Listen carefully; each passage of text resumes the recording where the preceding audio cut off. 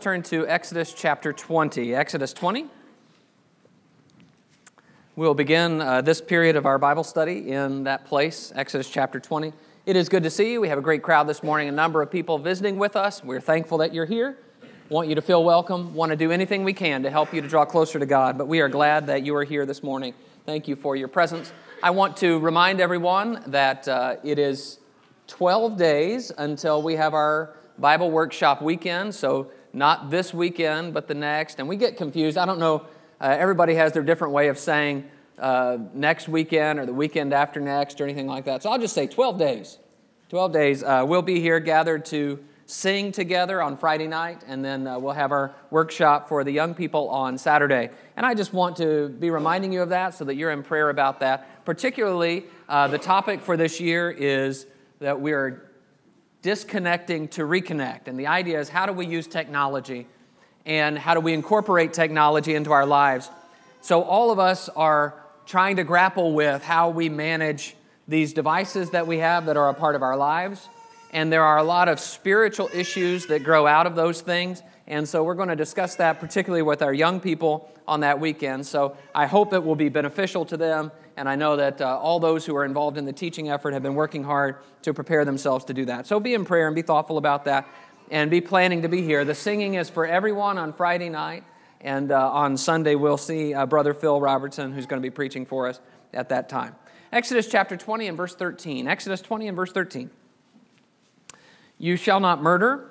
You shall not commit adultery. You shall not steal. You shall not bear false witness against your neighbor. You shall not covet your neighbor's house. You shall not covet your neighbor's wife or his male servant or his female servant or his ox or his donkey or anything that is your neighbor's. So this is the back half of the Ten Commandments, the ones that turn our attention away from our responsibility to God and turn our attention to our responsibility to our fellow man. And God wants His people in this section to be aware of their impulses and desires and emotions and how those things affect other people. Our theme for this year is house rules. We're talking about principles for Christian homes. And what we're talking about as we go through this year is these are things that need to be taught and practiced in our homes. Places where, or our homes are places where these things are become the foundation. And I'm especially trying to stress this year that the things that begin in the home, the relationships that we have, the communication that we have, the environment that we have, becomes who we are out in the broader world, both in our children and in those of us who are parents. That who we are at home trains us to be who we're going to be when we're in the workplace or when we're in the community. And so these lessons taught and learned at home then become what the future generations, churches, and communities will become. So, we've talked about already this year that home is a safe place, and we've talked about the fact that we respect each other in the home. And I want to build on that foundation, and I want to add a little bit of a character principle to that this morning. We're going to talk about that one of the house rules we should have is that we tell the truth. This is the heart of the ninth command, the one that we read here in verse 16. You shall not bear false witness against your neighbor. Honesty is about the testimony that we give. We testify to the truth of the world as we know it and as we understand it. And that could be the facts of a situation. That could be the emotions that we're experiencing. That could be what we know about another person. But whatever it is, we bear true witness. We tell the truth and we bear witness to what we know. Now, bearing false witness, or even that idea, we sometimes would use the word testify. Those are words that have a very courtroom feel to them. And even in the Ten Commandments, the implication seems to be in more of a formal setting. How are you going to speak? Are you going to tell the truth? But what he says specifically here in verse 16 is you shall not bear false witness against your neighbor. You see, when we lie about something that involves our neighbor, we do wrong and we harm them.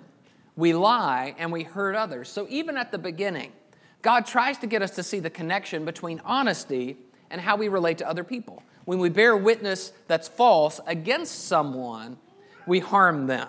So God expects Christians to be honest people, people who bear true witness. And I want us to see what that will look like in our homes. The first thing that's going to mean is that we tell the truth when we talk about others and when we talk about ourselves. So look again at verse 16. It says, "You shall not bear false witness against your neighbor." Dishonesty hurts other people. If we say things that are not true, then the world begins to operate as if the false thing is true. And that's true in a courtroom setting. That's true in everyday life, where people are generally going to believe what we say, and when we bear false witness about someone, when we say false things about someone, it hurts them. This is Ephesians 4 and verse 25. "Therefore, having put away falsehood, let each one of you speak the truth with his neighbor, for we are members one of another." So Paul says, don't lie. That's this part, having put away falsehood. But then he says something that's a lot broader and more encompassing. He says, let each one of you speak the truth. There is a large difference between not lying and speaking the truth. We don't have to say anything to not lie. But speaking the truth means we've got to be very careful about what we say and its accuracy. It speaks to a lot of things like deception that we would say, I'm not going to do that. Even though I didn't technically lie, I'm speaking the truth, so I'm not going to say that. But then I want you to notice the why here. Let each one of you speak the truth with his neighbor, for we are members one of another. That we have a relationship, and because of that relationship, that we are connected together, people deserve the truth from us. We are members of one another, and we have a bond. Now, if that is true generally, how much more is it true in our homes, where the people who we have an even tighter and closer relationship with are the ones that we live with? Now, frankly, I don't think we need a lot of Bible teaching on this. I could go on to some other passages, but it's an interesting thing. Everyone acknowledges that lying is wrong in most situations. Everyone, even people that don't really live by a moral code. In fact, it's interesting when you watch a movie or a TV show or you read a book, most drama in those works comes because someone will either not fully disclose something or they'll actively lie. And then there is tension that springs from the lie. Now, that's the old sitcom thing where are you going to get busted in the lie? Are you going to keep telling lies? And then eventually at the end of the 25 minutes, for you kids that don't know what a sitcom is, I'll tell you later. But the idea is at the end of the 25 minutes, then the lie comes out and we all learn a lesson. The reason why lies cause drama is because we all acknowledge that lying is a betrayal. You are betraying someone's trust when you tell what's not the truth. So we need to stress that when we talk in our homes, we tell the truth. Now, having children has taught me that I need to speak a little more specifically about that, because there are some qualifications to the idea that we tell the truth when we talk about others or talk to others. Not everyone deserves this level of truth-telling from us. So, for example, if someone were to come up to my little girl and say, "Where are your parents?" There might be a setting in which that's an appropriate question, and there might be a setting in which she does not need to tell the truth.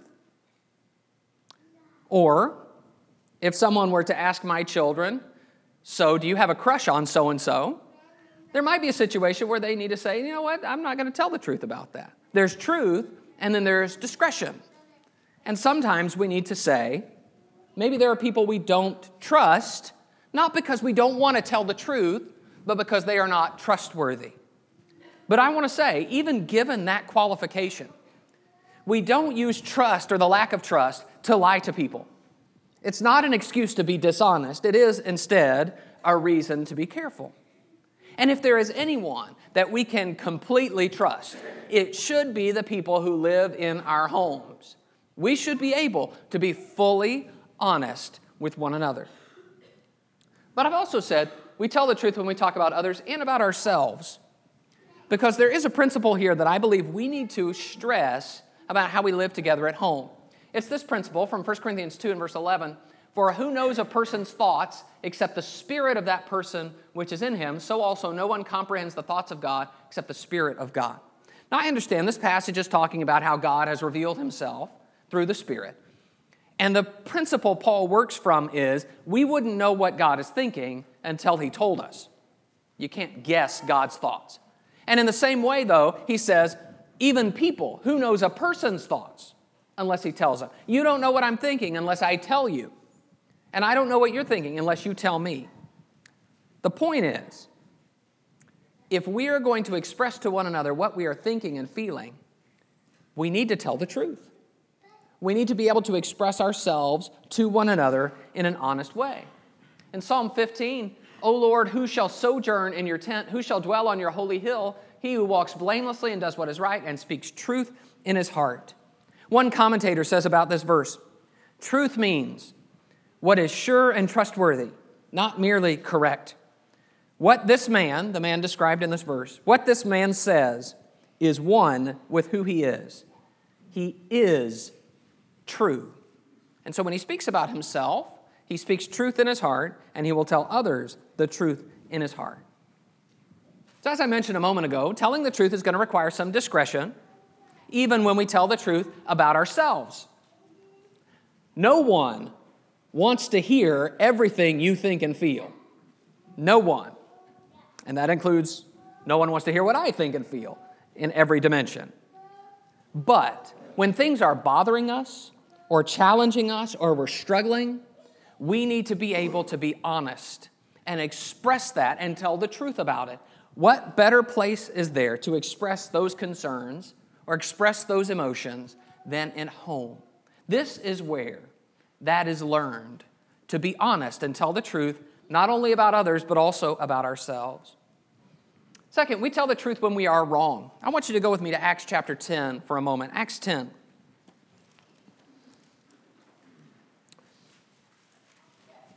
In Acts 10, Peter has a vision that he needs to go.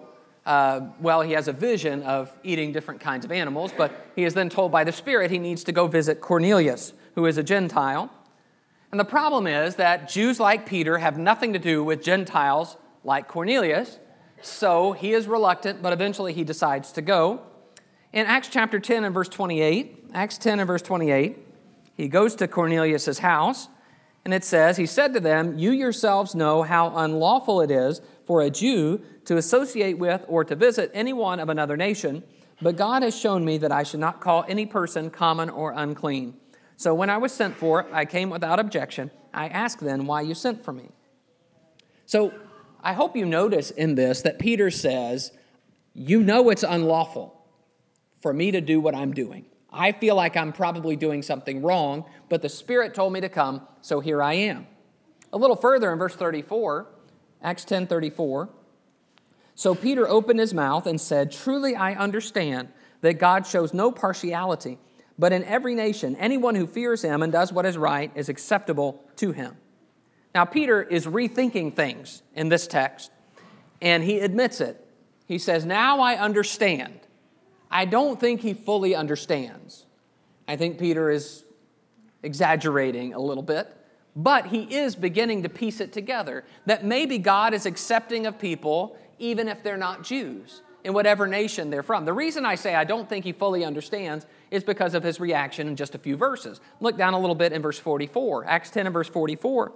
While Peter was still saying these things, the Holy Spirit fell on all who heard the word, and the believers from among the circumcised who had come with Peter were amazed because the gift of the Holy Spirit was poured out even on the Gentiles, for they were hearing them speaking in tongues and extolling God. Then Peter declared, can anyone withhold water for baptizing these people who have received the Holy Spirit just as we have?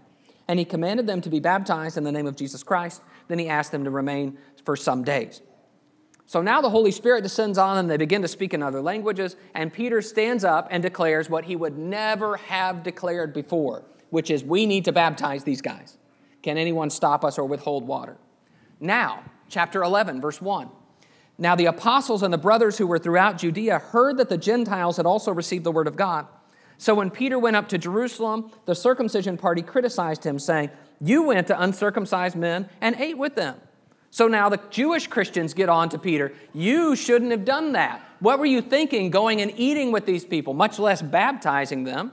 And so Peter tells them the whole story. This is chapter 11, goes through everything that was in chapter 10. And I want you to notice verse 18. Chapter 11 and verse 18, it says, when they heard these things, they fell silent. And they glorified God, saying then to the Gentiles also, God has granted repentance that leads to life. I am amazed at that verse. They fell silent. And maybe it's just because I'm getting used to social media arguments and the political climate of our day, but I can't remember the last time I heard a disagreement end like that, with one side just shutting up and saying, you know what? We were wrong about that. Has it been a while for you too? They fell silent. And you know, at this moment, everything changes. It changes because Peter is willing to say, I was wrong about that. And then the Jews are willing to say, we were wrong about that. And not only do they say it, they then back it up. And they completely change their policy and how they engage with Gentiles from this moment forward because they are willing to tell the truth about the fact that they are wrong. It is a funny thing. Well, maybe not funny. Maybe it's a sad thing. We all admit we're human. We all say things like, nobody's perfect. You know, I have been wrong in the past. But we are stubborn and reluctant to say, I am wrong about that right now. I don't want to be wrong in the present. I want to have been wrong in the past. To admit that we are not right or that we have not done right.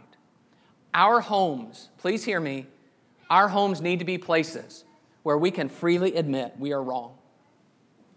Where we can own our mistakes and we can admit our weaknesses and we can say, this is what I was thinking and feeling and I shouldn't have. We tell the truth when we know we're wrong. Now, this can be humiliating. That's one of the reasons we're reluctant to do it. When we admit we're wrong, we have to kind of look down a little bit. Our voice lowers. But we have excellent training in character when we can say the truth is more important than my feelings about it or how I might lose some face in this situation. We've been reading in our daily devotionals about Pharaoh as the Egyptians are holding the Israelites as slaves and Pharaoh refuses to let them go. And Pharaoh's conduct is amusing because when the plague comes, Pharaoh's disposition changes completely. He's sorry, I've sinned, I'm so sorry. Please take away the frogs, just take away whatever. And then as soon as it's gone, Pharaoh's back to his old self. Oh, never mind. No, not going to let you go. And it is amazing because toward the end of the story, all of the Egyptians want the Israelites to go.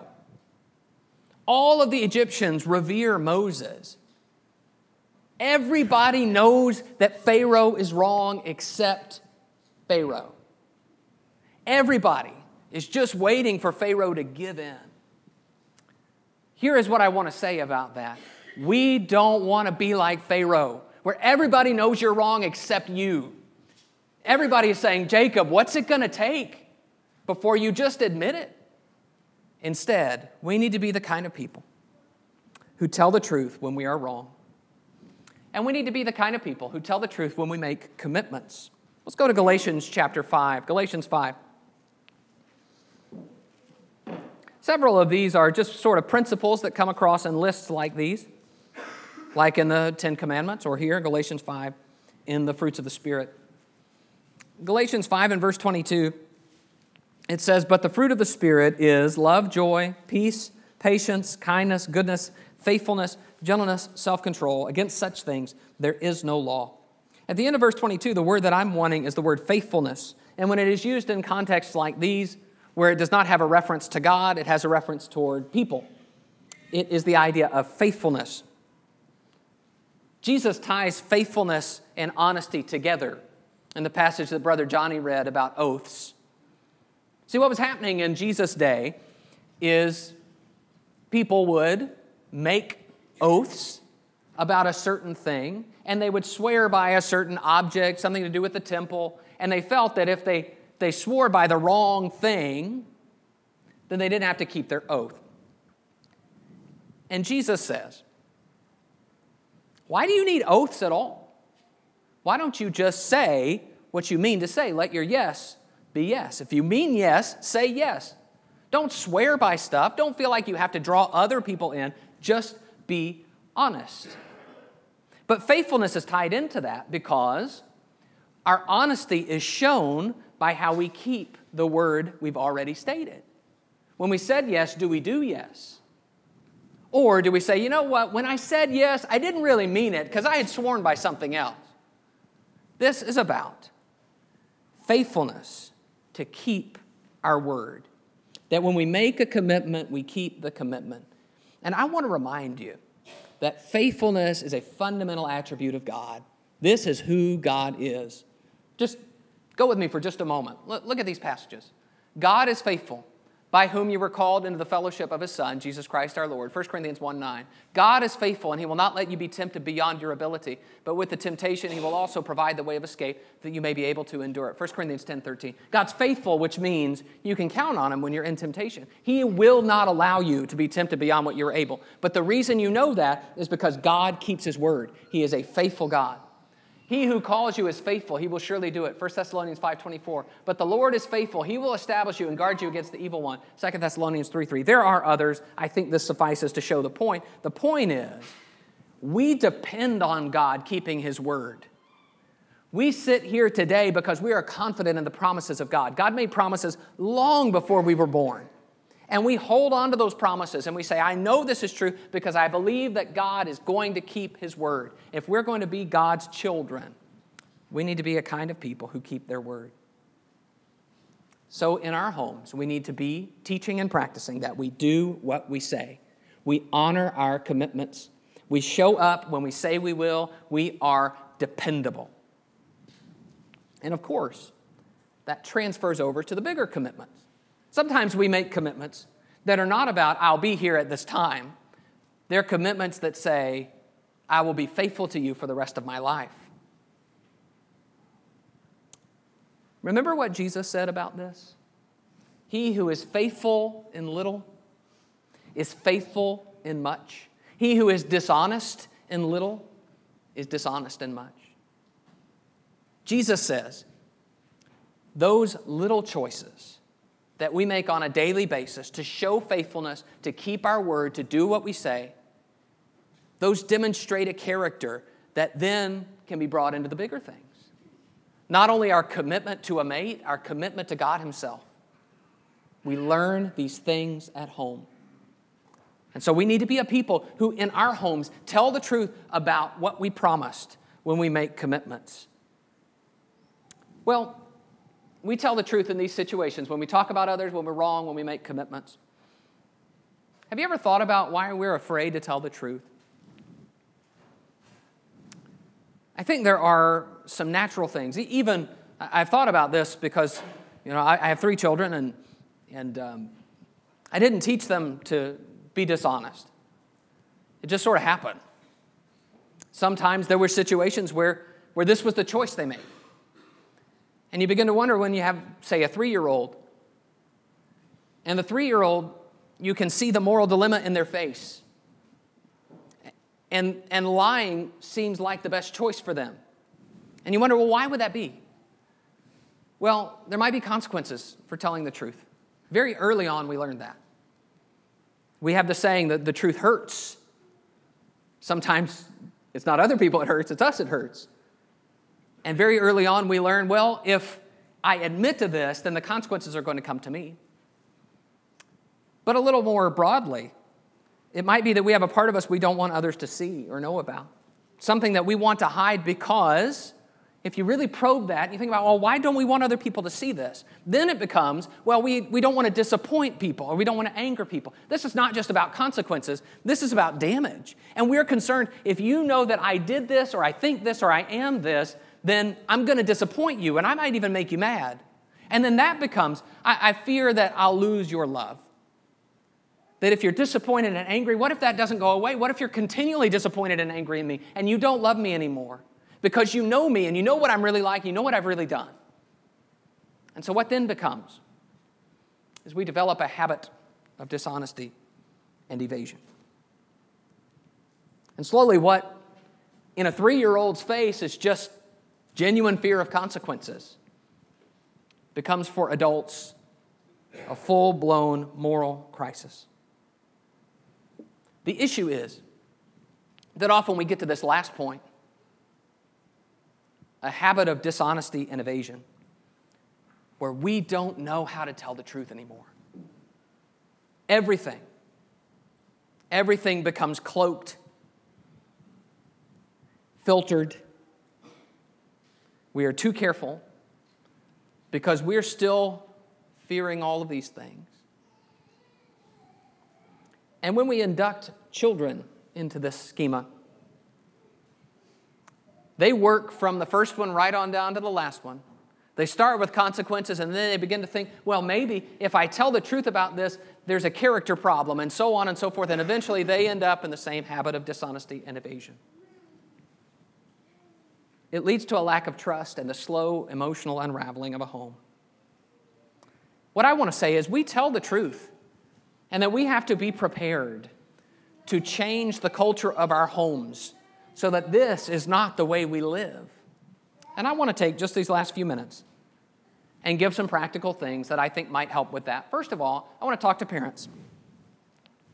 First of all, this is the duh point, so we can all just say duh. Tell the truth.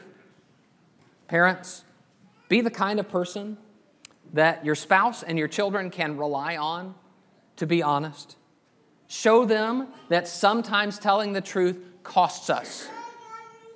Don't shy away from those lessons. Don't shy away from those situations, even if they're painful or a little embarrassing for you. Going along with that, own your mistakes and your overreactions. I am talking to parents. Please hear me. Sometimes you will make a mistake. You are not perfect. Sometimes you will overreact. Sometimes you will do and say things you should not do and say. I am suggesting that it is really valuable for our children and our spouses to hear us admit that. I should not have said or done what I did or said.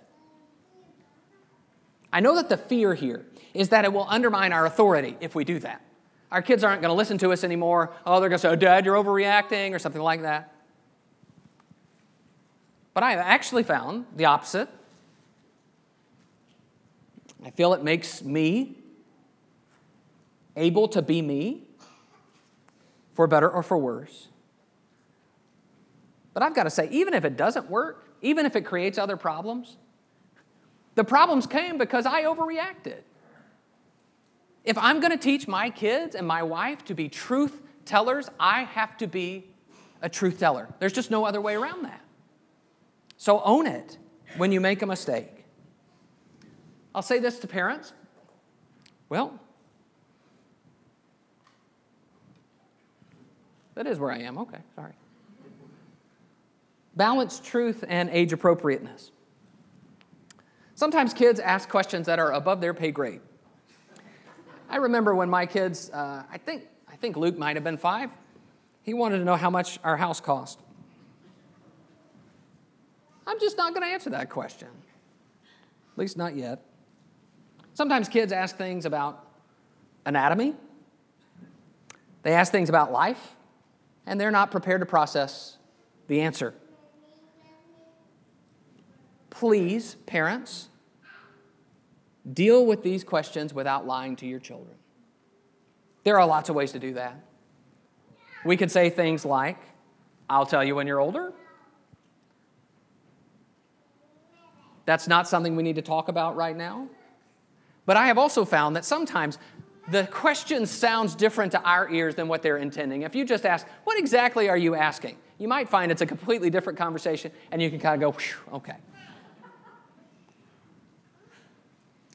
Balance truth and age appropriateness. Please don't ever use the fact that our children may not be prepared to process truth as an excuse to lie to them. To parents, be careful about punishing honesty. Here's your child, and you say, did you take the cookie? And if they say yes, we punish them. What do they learn? Don't say yes. Don't tell the truth. Be careful about punishing honesty. We have tried to make it a rule. We've not always lived up to it. We've tried to make it a rule that it is always better to be honest. even when you've done wrong. But if we punish them for honesty, what kind of behavior can we expect? Now, there might be ways that we can work with that, where there are different consequences based on whether we tell the truth, but I am encouraging you not to be blind to the fact that sometimes we promote the behavior that we shouldn't. Be honest and trusting of your mate. There needs to be honest, open communication between parents. Kids need to know that parents talk to each other, that they know what's going on. I need to stop here and say something that needs to be said. I felt like this was the best place to say it in this lesson. There is a conversation that needs to be happening with regularity in every Christian home. It is the pornography conversation. There needs to be a conversation between husband and wife and between parents and children at age-appropriate levels about pornography. We need to be able to be honest about this. Marriages can still survive pornography, but not if we ignore it. Porn is not a biblical cause for divorce. I don't believe that. It's not that kind of problem. It is an honesty issue. Husbands and wives need to know what's going on in each other's lives, and they need to know if this is an issue. Parents need to know if this is an issue in the lives of their children. And I will just say, it is an issue for the overwhelming majority of children and young people in our time. Statistics I found this week said that 70% of men aged 18 to 24 visit a porn site at least once a month. 70%. If we think that we can just kind of bury our heads in the sand about that and just hope for the best, cross our fingers, we're really being negligent. So have that conversation and have it with honesty. This is a subject about which we must learn to tell the truth. And we learn that at home. And please remember, parents, if we don't encourage our children to tell the truth about things like this now, then when they get married and start their own homes, they'll continue that culture of dishonesty and hiding. Now is a time for truth-telling. Be honest, be trusting of your mate.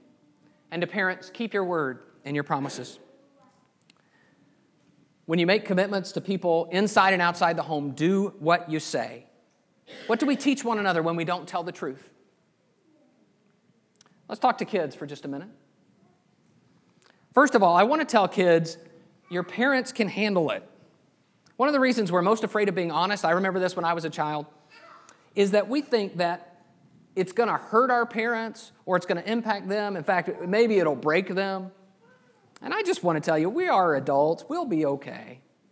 We can manage, but I can speak for all the parents here. Every Christian parent would rather know the difficulties you're facing and the bad things you've done than be kept in the dark.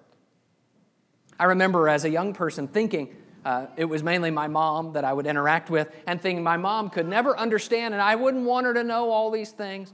I look back on it now and it just seems silly that the person who loves me the most and who knows the most about me would somehow not be able to handle the idea that I might be in trouble in some ways. To kids, I would say home is a safe place to be honest. These are the people who will love you no matter what you do. There are other people in the world who will not love you no matter what you do, but your parents will. Other people may have lesser motives, but you are safe at home. To children, I would say admit when you're wrong. There is no value in being stubborn. Nobody gets anywhere being stubborn. Admitting when you're wrong will make everybody happy. It will make your parents happy when you say, I was wrong about that. And it will make you happy because you don't have to keep denying it. And then to children, keep your word. Do what you say. This is our house rule. If you're going to say it, you need to be ready and prepared to follow up with it and do what you say. These are house rules. We tell the truth. I want to encourage you, let's make our homes sanctuaries of truth-telling in a culture that has just given up on telling the truth. We need to be teaching and practicing. Let's have marriages where we share the truth about ourselves, we own our mistakes, and we keep our word. And let's raise kids who know how to tell the truth in every situation. May God bless us to that end. Might be someone here this morning who needs to respond to the invitation, the gospel. You're ready to give your life to the Lord Jesus. He came to tell us the truth. He came to tell us the truth about ourselves, which is that we were in sin and lost, and that we needed someone to rescue us from that. And God sent His Son, Jesus, to be a sacrifice for those sins and to rescue us from our plight so that we could have hope of eternal life with Him. And if you believe that and you're ready to turn away from your sins, become a child of God, we love nothing more than to help you do that. You come confessing your faith, be baptized into Christ, have your sins washed away. If you're ready to do that, please come to the front right now as we stand and sing to encourage you.